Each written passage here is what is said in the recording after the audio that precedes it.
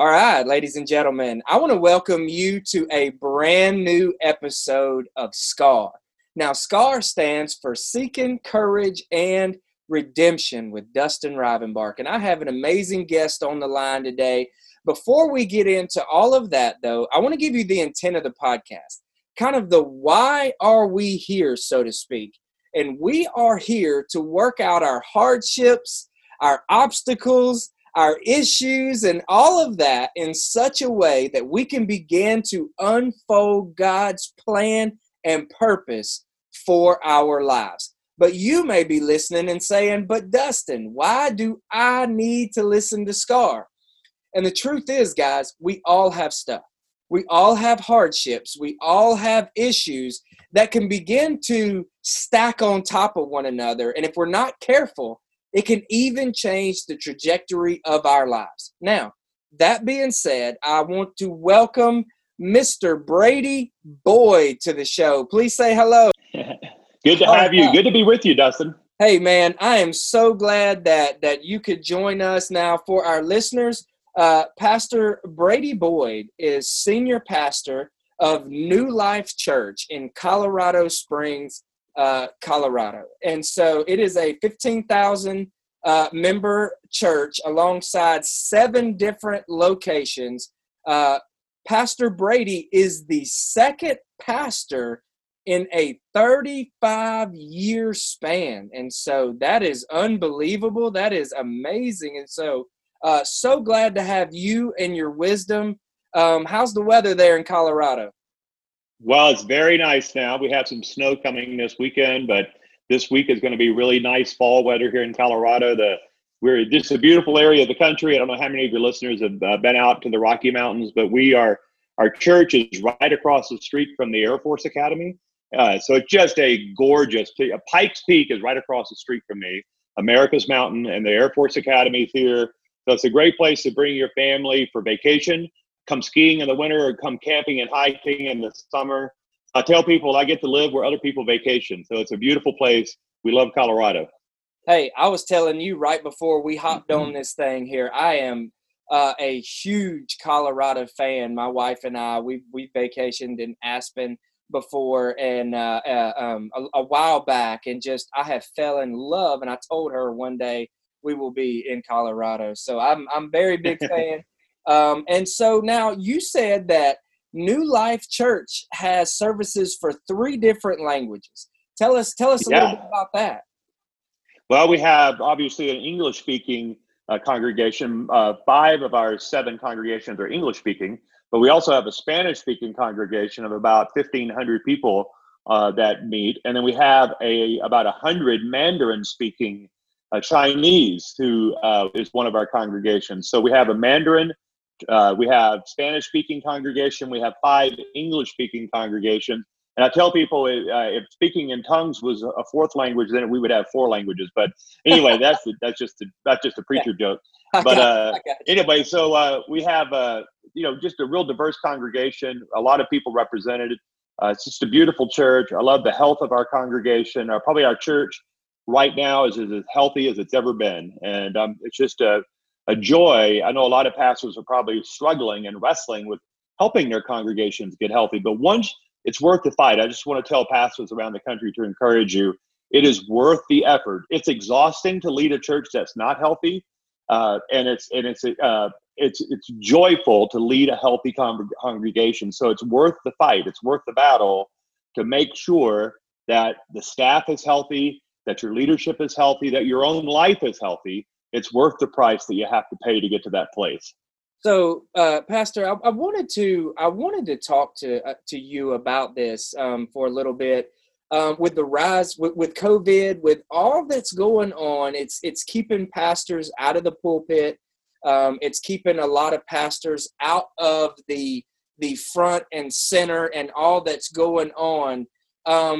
How can we fight that good fight? How can we find, I guess, our inner focus so that we don't get sidetracked or so that we don't bottom out in this ministry? Well, right now, pastors need to realize that everyone in your congregation is suffering from burnout. In fact, I think we're probably having a national pandemic of burnout around the country. Almost everyone that I talk to has at least minor symptoms of burnout. So every pastor that's listening, remember that every Sunday when you stand in front of your congregation, everyone in that congregation is suffering some form of burnout right now, from COVID to the racial unrest to the recent elections, and now a resurgence of COVID around the country. People are unsettled. They are tired. They are exhausted. They're fearful. They are not. Their emotions are frayed. They're easily angered. I guarantee you, most pastors that are listening right now, that you probably have lost some congregation members for silly reasons in the last few months, or you have people that you thought were your close friends, trusted friends, who have gotten upset with you about various things that they would have never gotten upset with you about a year ago, but now they're upset with you. And I even asked a group of pastors recently, how many of you have lost a friend this year? And almost everyone in the room raised a hand. So we're living in a cancel culture right now. So I know that people's emotions are unsettled, they're difficult, and pastors need to realize that. So I've told pastors a couple of things. One, I think we probably need to shorten our sermons just a little bit, because people's attention spans are very, very short right now. And they need to be high hope and low. I'm not saying to dumb down the sermons at all, because I believe in studying the scriptures and bringing rich content out of the pulpit. But don't let complexity rule the day. In other words, be simple, be hopeful, speak the truth, share. I just got through preaching through the entire book of Revelation. So we just finished. We're finishing up this Sunday. We taught through all 22 chapters of Revelation.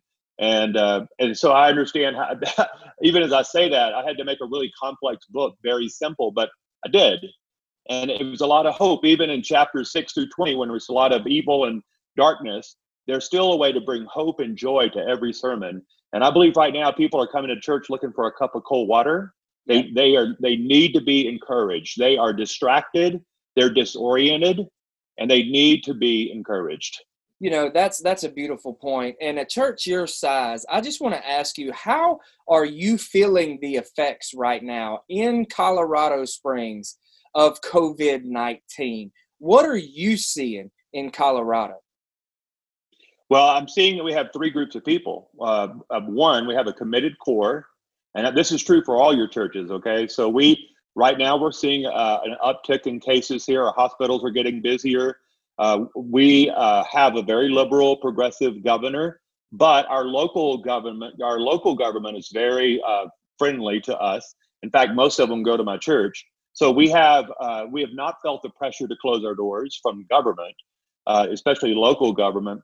But right now we have three groups of people, and this is true for every church that's listening. We have now discovered who our committed core really is. We know now who is the committed core of the church.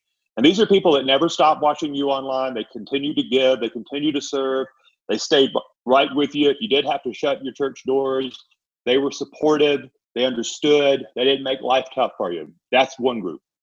The second group that we discovered at New Life is that we have a group of vulnerable people in our church that are wrestling with health issues, more than I thought. And because of COVID, and because COVID tends to attack people with these pre-existing conditions, we've had a lot of vulnerable people who love the church. They love being at church on Sunday, but they haven't been at church since March. Yeah. So one of the things we did, and I want to encourage pastors with this, one of the things we did, and we have about 15,000 active members, and we called every single member of the church in the last 7 months, and had what I told our pastoral staff was have unhurried conversations with them. In other words, this is not just a call and check them off the list. No, linger with them, ask them how they're doing, have pastoral prayer with the people who, especially those who are sick. That did more to settle my church than anything that I've done so far during this COVID time. I love that. The first group, so the first group is we have a committed core. The second group of people is we have a group of vulnerable people that just need to be reached out. We got to reach out and tell them that we miss them. But there's a third group, and this was the group that they were only coming to church once every 4 to 6 weeks anyway before COVID. They were probably these are the families in your church that when they had nothing else to do, they would come to church. But you're not going to see them very often. They're probably not serving. They're probably not giving. That's about 30 to 35% of most American churches. And they were very marginal members before COVID. And now COVID has given them an excuse to finally cut the ties with the local church. They're probably not coming back anytime soon. So for a lot of pastors, this has been one of the most discouraging things about COVID, is that they've opened their doors back up and very few churches have gotten over the 50% mark. About 50% of people coming back that they had before COVID. That's pretty normal around the country. Well, this is where the other 50% are. About half of those people are vulnerable and the other half are not coming back. So our mission field just got expanded during COVID. So not only now should every church have a strategy and a plan to go after unchurched people, we have to have a strategy and a plan now to go after the people who were once in our church but are no longer there. They're gone. We call them the dones, D-O-N-E-S. They're done with the church for various reasons. So now we have to have a very clear strategy of how we're going to win them back to the congregation. Pastor, so a church of this size, there is a level of expectation that one feels kind of sitting in your seat, or pastor of any church for that matter.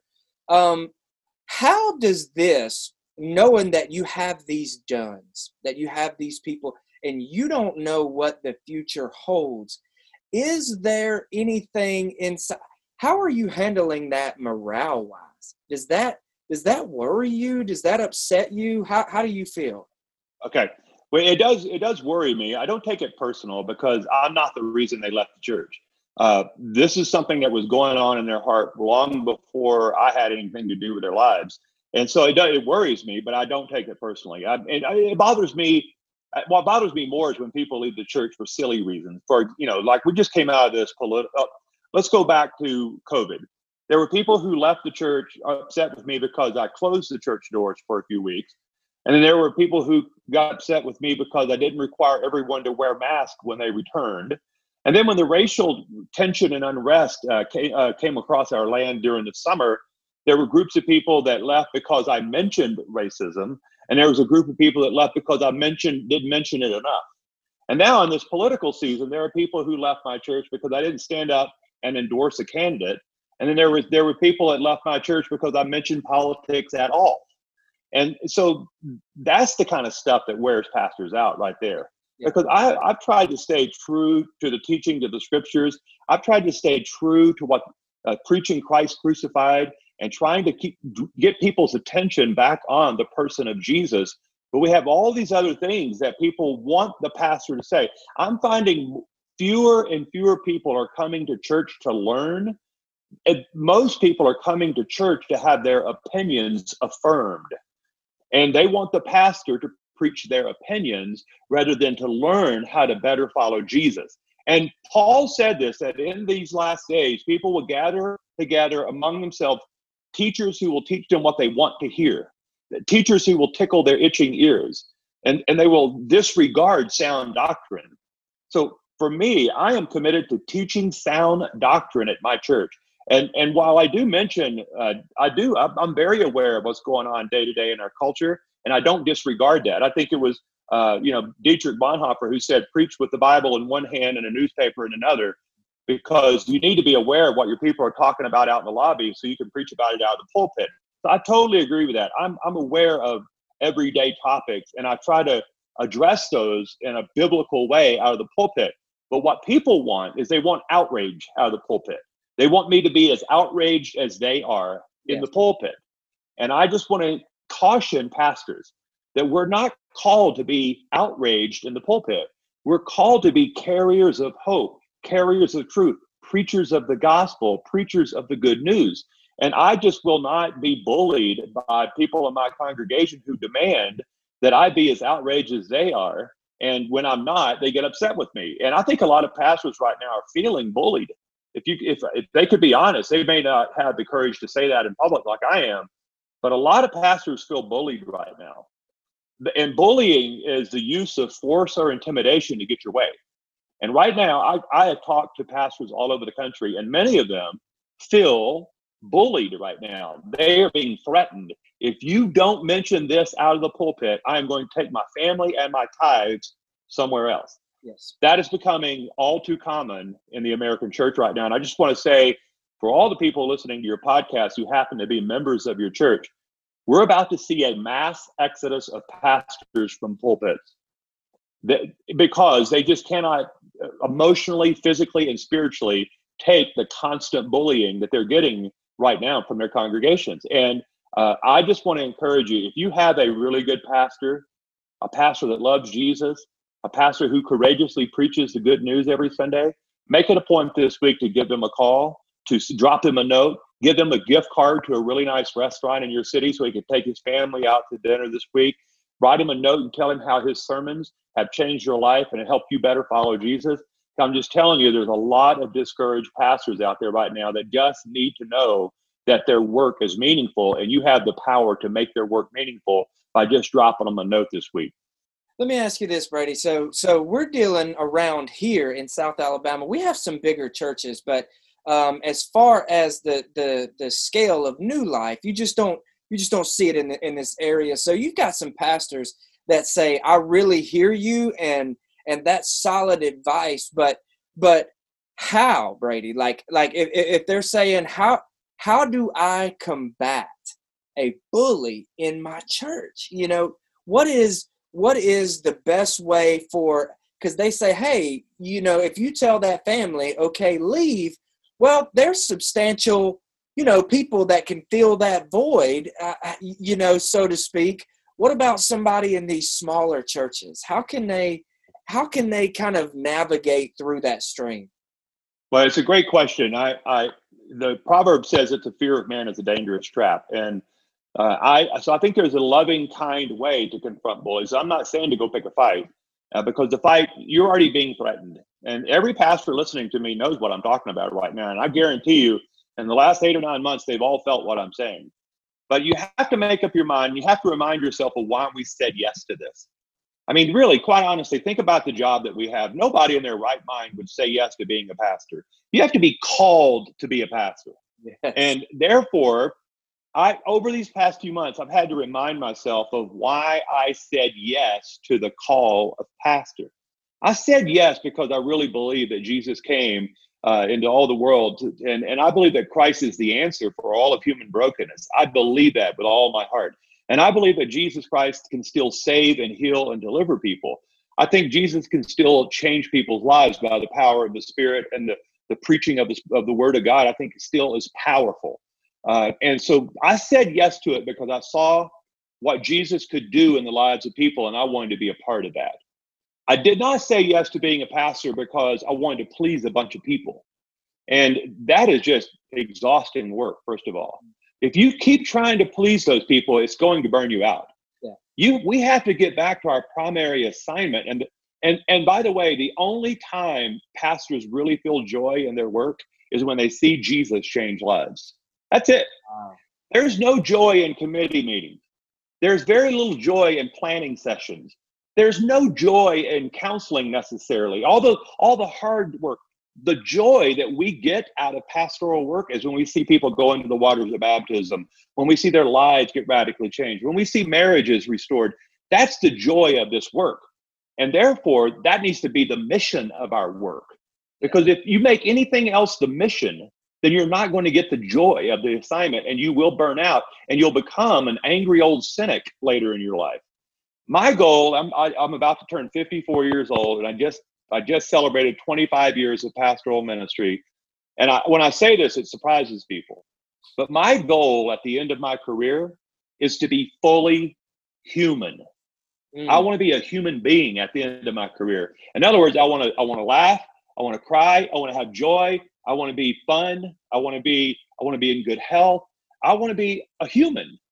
And what I'm finding a lot of times is that pastors along the way, when they start making something else their mission, then what happens is they start losing their joy. And once you start losing your joy for ministry, you become an angry old cynic.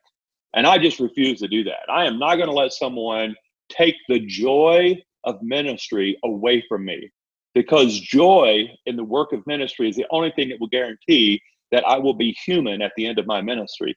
And so if you're going to rob joy from me, if you're going to attack the joy of the work that I get to do, I just have no room for you in my life, because it's going to damage them, it's going to damage me, and if it damages me, it's going to damage the church. And so it's just too high of a price to pay to be afraid of someone. So have I told people to leave the church? No. Have people left the church? Of course.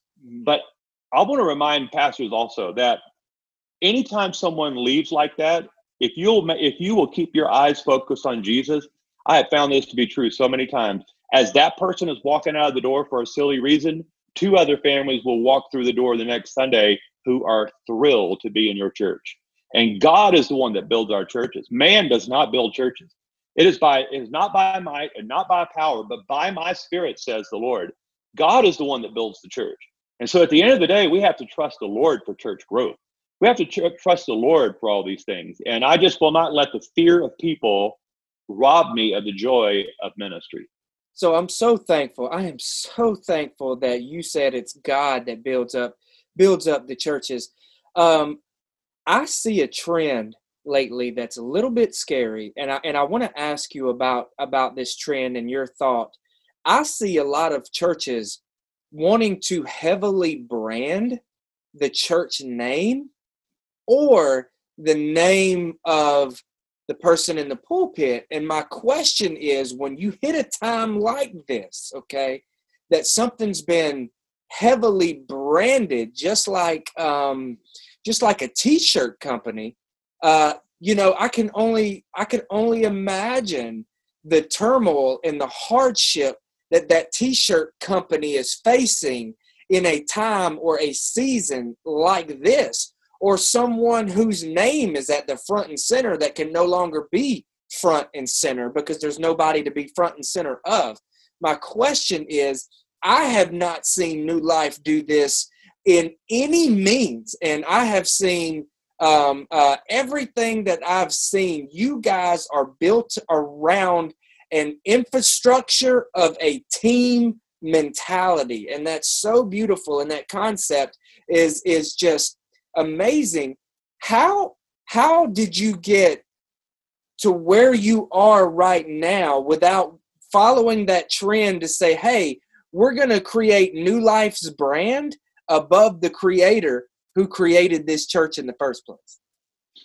Well, our church has gone through, thank you for saying that, and we do work hard at collaborative leadership and team leadership here. My goal is for people to be talking about Jesus as they're leaving the church, not Brady Boyd. Yes. And that's the goal. That's how you know you've had a good Sunday.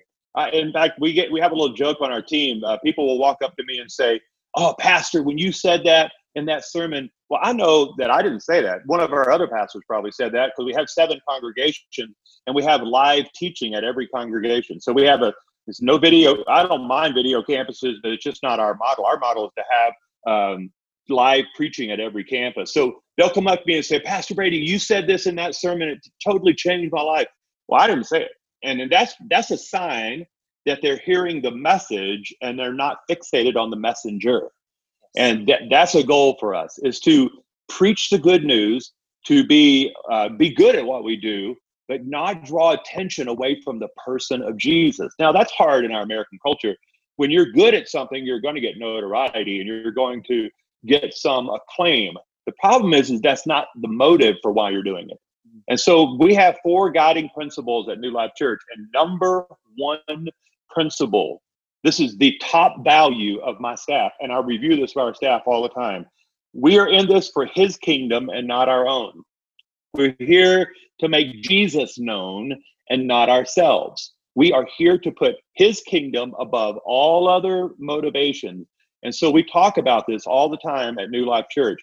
While there is a spotlight on us when we're up there, we're not up there for the spotlight. We're there to preach and draw attention to the person who went to the cross and the tomb, and not the person who walked up on the stage. So this is and there's been lots of times over the last few years I've had to address this, especially in young leaders who have ambitions. And I tell them, listen, holy ambition is not a bad thing, but the Bible's very clear about selfish ambition. Yes. And if we're not careful, selfish ambition will lead you down a path of celebrity, of attention. And listen, we are watching right now what celebrity does to the soul of a person. And we've watched this now play out multiple times in the last few years. When a person becomes bigger than the mission of the church, when that person's brand or mission becomes paramount inside the church, it never ends well. It never goes well. It always ends in tragedy. And I've lived through this cautionary tale before. I'm proclaiming it from the rooftops. If you have a motive to be famous, do not go into ministry, period. It's going to destroy you. Yes. And that is so beautiful. And I love the fact that you mentioned, okay, you're going to get praise for something you're good at, you're gifted with, just like I'm going to praise whomever is over my finances. If they're doing a great, wonderful job in the church, I'm going to praise them like I want to praise whoever is in the pulpit, because it's all part of the body, and we all have our gifts and talents. And so I love that you said that. Unfortunately, we are seeing a time where we're seeing some major players, although it's not shaking the kingdom, our kingdom stands firm, but it's still upsetting to watch a big player fall, such as what happened with Carl Lentz. And I just want to ask, like, what is your feeling when something like that happens, Brady? Well, I'm sad. I mean, we should all be sad when we hear that. We should never gloat, and we should never revel in someone else's failure. So I'm always saddened. I don't know Carl. I don't know the Hillsong people personally. But what I've read and what I have known and what's coming out now is that there was a culture inside the church that allowed for that. And so I don't know if Carl came into his pastoral ministry with those hidden problems. I don't know that. I don't know anything about that.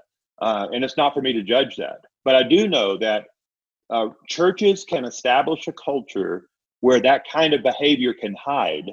And our churches can establish a culture where there's real, honest relationships and conversations that prevent that kind of thing from happening. And so at New Life Church, I took over for a pastor who had gone through a moral failure, and it was on a national scale. In fact, it was on the front page of every newspaper in November of 2006. Every broadcast medium in the country was talking about it. Well, I took his place. I'm the one that came after him. Yeah. And so for those first 3 or 4 years, I had to reestablish a healthy culture at New Life to not only allow me to flourish, but to allow the church to rebuild trust with the leader. And I know how hard it is. It's not impossible, but it's very difficult. Once you lose trust with a group of people, it's very difficult to regain that trust. And so I've worked really hard in the last 13 years to rebuild and trust with my congregation. And now, 13 years later, I have their trust. But I also know how fragile that is and how difficult. You earn trust in drops, but you lose it in bucketfuls. You can lose it overnight. The very thing that took you years and years and years, decades to gather into a bucket. Think about a slow drip coming into your bucket. It takes forever to fill up, but you dump it over, it's gone in an instant. That's the way trust works. Trust is earned in drops, but lost in bucketfuls. There's so much wisdom in that, and you are a busy man. It's apparent. There's a lot going on, and there's a lot of stuff to do. Okay, and I want to ask you a personal question. What does your as a pastor, what does your prayer life look like, Brady? To keep you centered, to keep you focused. I would just love to encourage pastors out there who may be curious what a day-to-day person in your position, what their prayer life looks like, and their kind of day-to-day walk with Christ. Well, thank you. I think it's very important to guard that, number one. I'm not as busy as I seem, and I'll tell you why. Although we have a large church and a big congregation, I'm not any busier than the pastor down the street that's pastoring 50 people. In fact, he's probably busier than I am. And I have the luxury sometimes of having a staff and a team help me manage my schedule, manage my time. So I'm not working any more hours than the guy down the street. Sure. And I say that because all of us have to have margins in our lives, and I've learned over the years I have really healthy boundaries. For a lot of years, I would on Friday and Saturday I would put on my calendar, go home and be with Pam and the kids, so that when people came to me and invited me to do things on Friday and Saturday, which were my 2 days off, I would say, I have something on my calendar. And it was true. On my calendar, it said, go home and be with Pam and the kids. So I wasn't lying to them. I was like, I already have something on my calendar for that day. Mm-hmm. And so I've learned to create margins in my life. When people ask me about my prayer time, I typically pray early in the morning. I usually get to my office pretty early, 7:30 in the morning. And I read the scriptures. I listen to worship music. I pray. And I have a dedicated prayer time. But I've also learned the power of praying without stop. I pray all the time. I pray all the time. Every moment that I can find myself needing prayer, or if I have a spare moment, I find myself praying. And so it's a constant ebb of flow of prayer that comes out of my life. But I have a dedicated time every morning that I try to fix my eyes on the author and the perfecter of my faith. I try to fix myself on his image and his goodness, and come into his presence with thanksgiving. Don't be anxious for anything, but in everything by prayer and petition with thanksgiving. I try to exercise that. I read the scriptures out loud. I'll tell you, this is a great discipline for pastors. Oftentimes we have, Eugene Peterson says that sometimes the Bible, if it's only read, it's like the ink has become embalming fluid of the scriptures. That's a beautiful phrase, right? Wow. Ink has become the embalming fluid.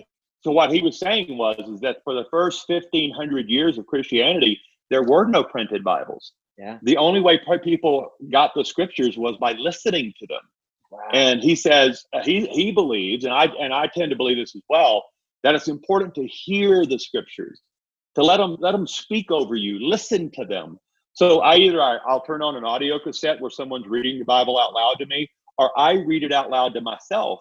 And I found that to be, because there's lots of times when I have to study the Bible, and I study the Bible all the time for sermons. But what I have found for my personal devotion, I get more out of listening to the scriptures than studying them. Sure. Because the Bible wasn't meant to be studied. They were meant to be heard and lived out and then studied. But we study it first and wonder why it's lifeless to us. Well, listen to it. Listen to the scriptures. Let the Holy Spirit take over. Listen to the Bible and just let it speak over you. Stop trying to study every single syllable, and let's just listen to the total story and see what that does in your heart. And that's the discipline I do a lot. Brady, how pivotal, how monumental is the Holy Spirit in living a life above reproach and fulfilling the call that has been placed on your life? Well, Jesus never intended for us to try to follow him without the Holy Spirit. Jesus said it's better for you that I leave so that the Holy Spirit can come, because he's going to be your guide. He's going to guide you into all truth. He's going to make known to you what I've already said to you. He's going to teach all things that I've said to you. So if you're trying to follow Jesus without the Holy Spirit, it's like trying to fight fire without water. I mean, you can put out some of the fire, but you're not going to be successful. It was the Holy Spirit that birthed the church. It has been the Holy Spirit that has sustained the church. And it will be the Holy Spirit that will grow your church. It will be the Holy Spirit that causes your church to stay together during troubling times. And right now, people are desiring the presence of the Holy Spirit more than the presence of your church, more than the programs of your church. Right now, say that again. People are desiring the presence of your church more than the programs of your church. So if you ask people right now, what do they miss about church? It wasn't the Wednesday morning casserole Bible study that they're missing.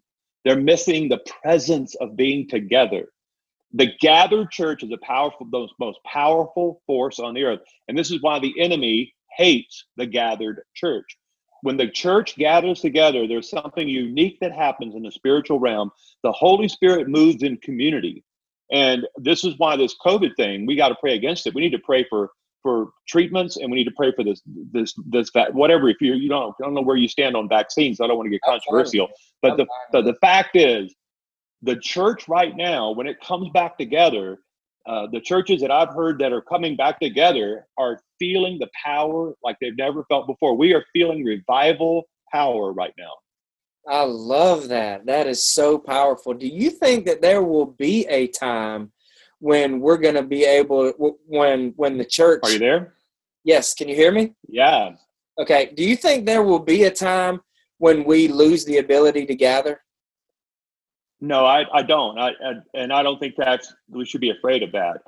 I think if you look at the major religious liberty rulings in the Supreme Court in the last 20 years, the last 15 significant religious liberty rulings, we're 15-0. So I don't think America, while there's going to be an attack, there will be some attacks against our religious liberties. I don't think that is something to be afraid of. I think we should be mindful. We should be aware. We should make sure that we're voting for people who do appreciate religious liberties. But I don't stay awake at night wondering about that. And listen, in every other country where there are restrictions on gatherings, that's usually where the revival breaks out. Yes. So what the enemy thinks he's doing by causing us to be persecuted is actually an agent that God uses to bring revival on the earth. Amen. And that is spot on. That is huge. I want to ask you this. For a lot of pastors a lot of pastors are the quote unquote wisdom of the church. They are the head of the church. People come to them for all of that. But it is important for us pastors to have a group around us, a solid body of people around us, maybe not even affiliated to our church, to kind of help us stay on track spiritually, mentally, all of that, morally. You don't have to go into name or give us, names or whatever, but what kind of people does Brady Boyd surround himself with? What do you keep your knit tight, or do you have a wide array? I mean, I'm curious on that. Yeah, I have multiple layers of accountability. One is I have a really good relationship with the core people on my staff. And although I know that relationship is different, the power differential is different because I'm the boss and they're not. I get that. But we also have high value on speaking the truth to one another. Outside of that, I have 7 non-staff elders who are in my church. They know me. I live life with them. They have a responsibility to speak into my life, and they do. I have some really close lifelong friends that are godly men that have been my friends for some of them over 25 years. And in fact, right before this podcast, I was on the phone with one of them and talking with him and catching up with him. And I talk to them regularly. I have 4 overseers who are all pastors. They're all older than I am. They're more experienced than I am. And they really coach me and speak into my life. And I have a wife of 31 years who is still my friend. And she's very honest with me. She holds me accountable. We have a great relationship. I have 2 grown children who have they're respectful to their dad and they love their dad, but they have no problem telling me, Dad, that's not right. Dad, you can't do that. Dad, you can't say that.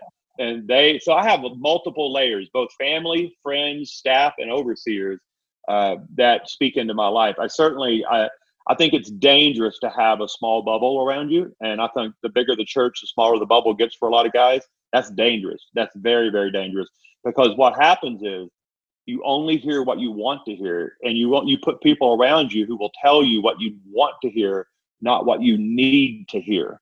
So make sure you have both those people. We do need a lot of people around us who are encouraging us, who believe in us, who are cheering us on, because that's important. I mean, we get discouraged like everyone else. Just don't make that the only group that you're hanging around. There has to be. Go ahead. Well, there just has to be a balance. I don't want anybody being mean to me. Everybody around me loves me, okay? But they love me enough to tell me the truth, and they know me well enough to know when I'm not telling the truth. This is the problem with most pastors. They have a lot of people that know them, but not know them well enough to know when they're not telling the truth. And I'm telling you, we have to invest in deeper relationships with people who respect us, but are not impressed with us. And that's the key right there. That's what I value the most. I love when I have a relationship with someone who I know loves me, they respect me, they're not going to harm me, but they're not impressed with me. They say, Brady, I love you. We think you're great, but you're a human being and you need to hear what I'm about to say. Absolutely. That's the kind of people I really need in my life. And I recognize that I need that kind of person. You know, I call them in my book, I call them spies. And it's people that are around us that just what you said, they don't tell you what you want to hear. They tell you what you need to hear. And I've heard a lot of pastors try to use something to say the exact opposite of what you just said. And it struck me the other day, I was listening to John Maxwell's leadership podcast, and the question was asked to him kind of, John, who do you surround yourself with?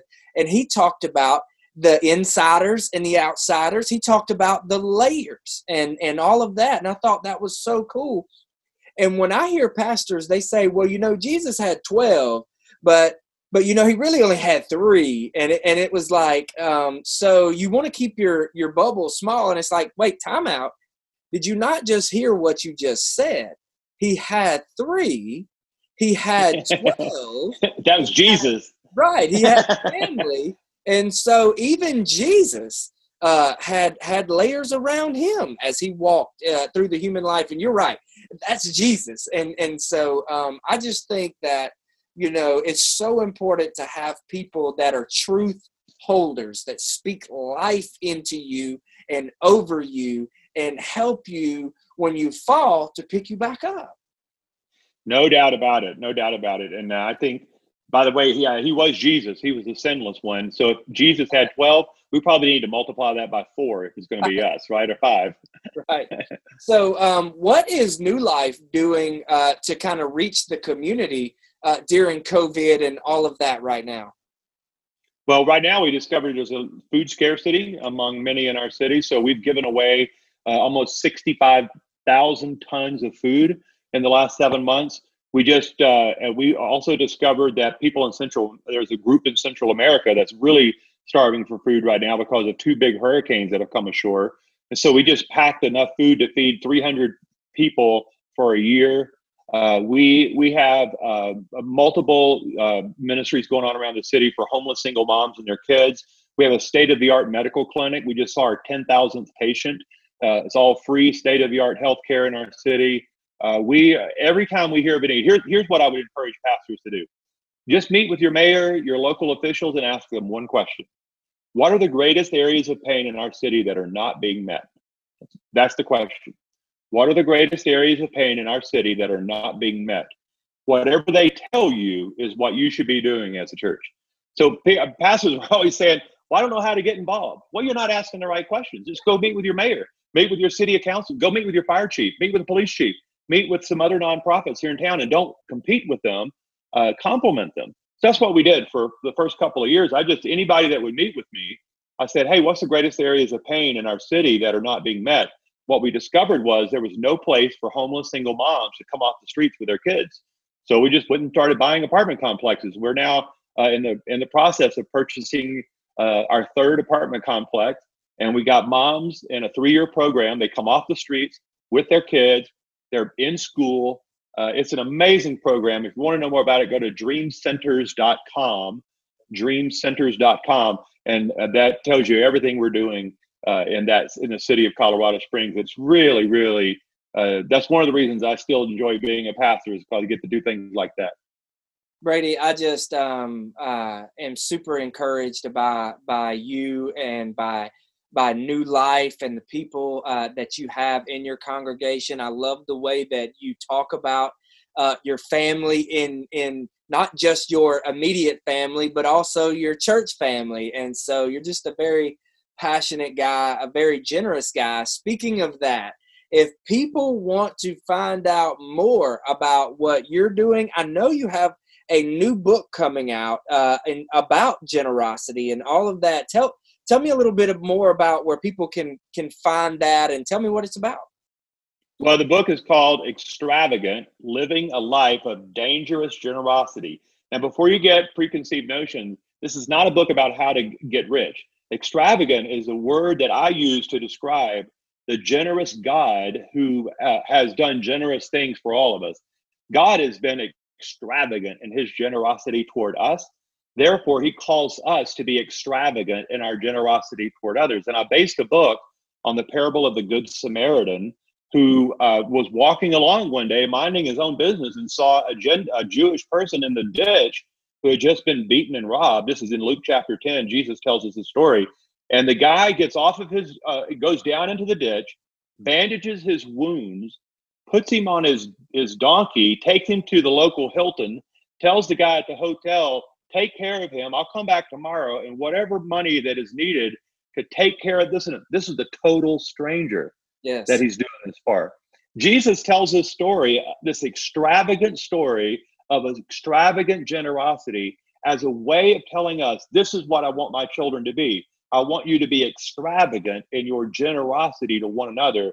And so I wrote the book called Extravagant, Living a Life of Dangerous Generosity. And the reason I say dangerous generosity is that biblical generosity requires us to take extraordinary risk.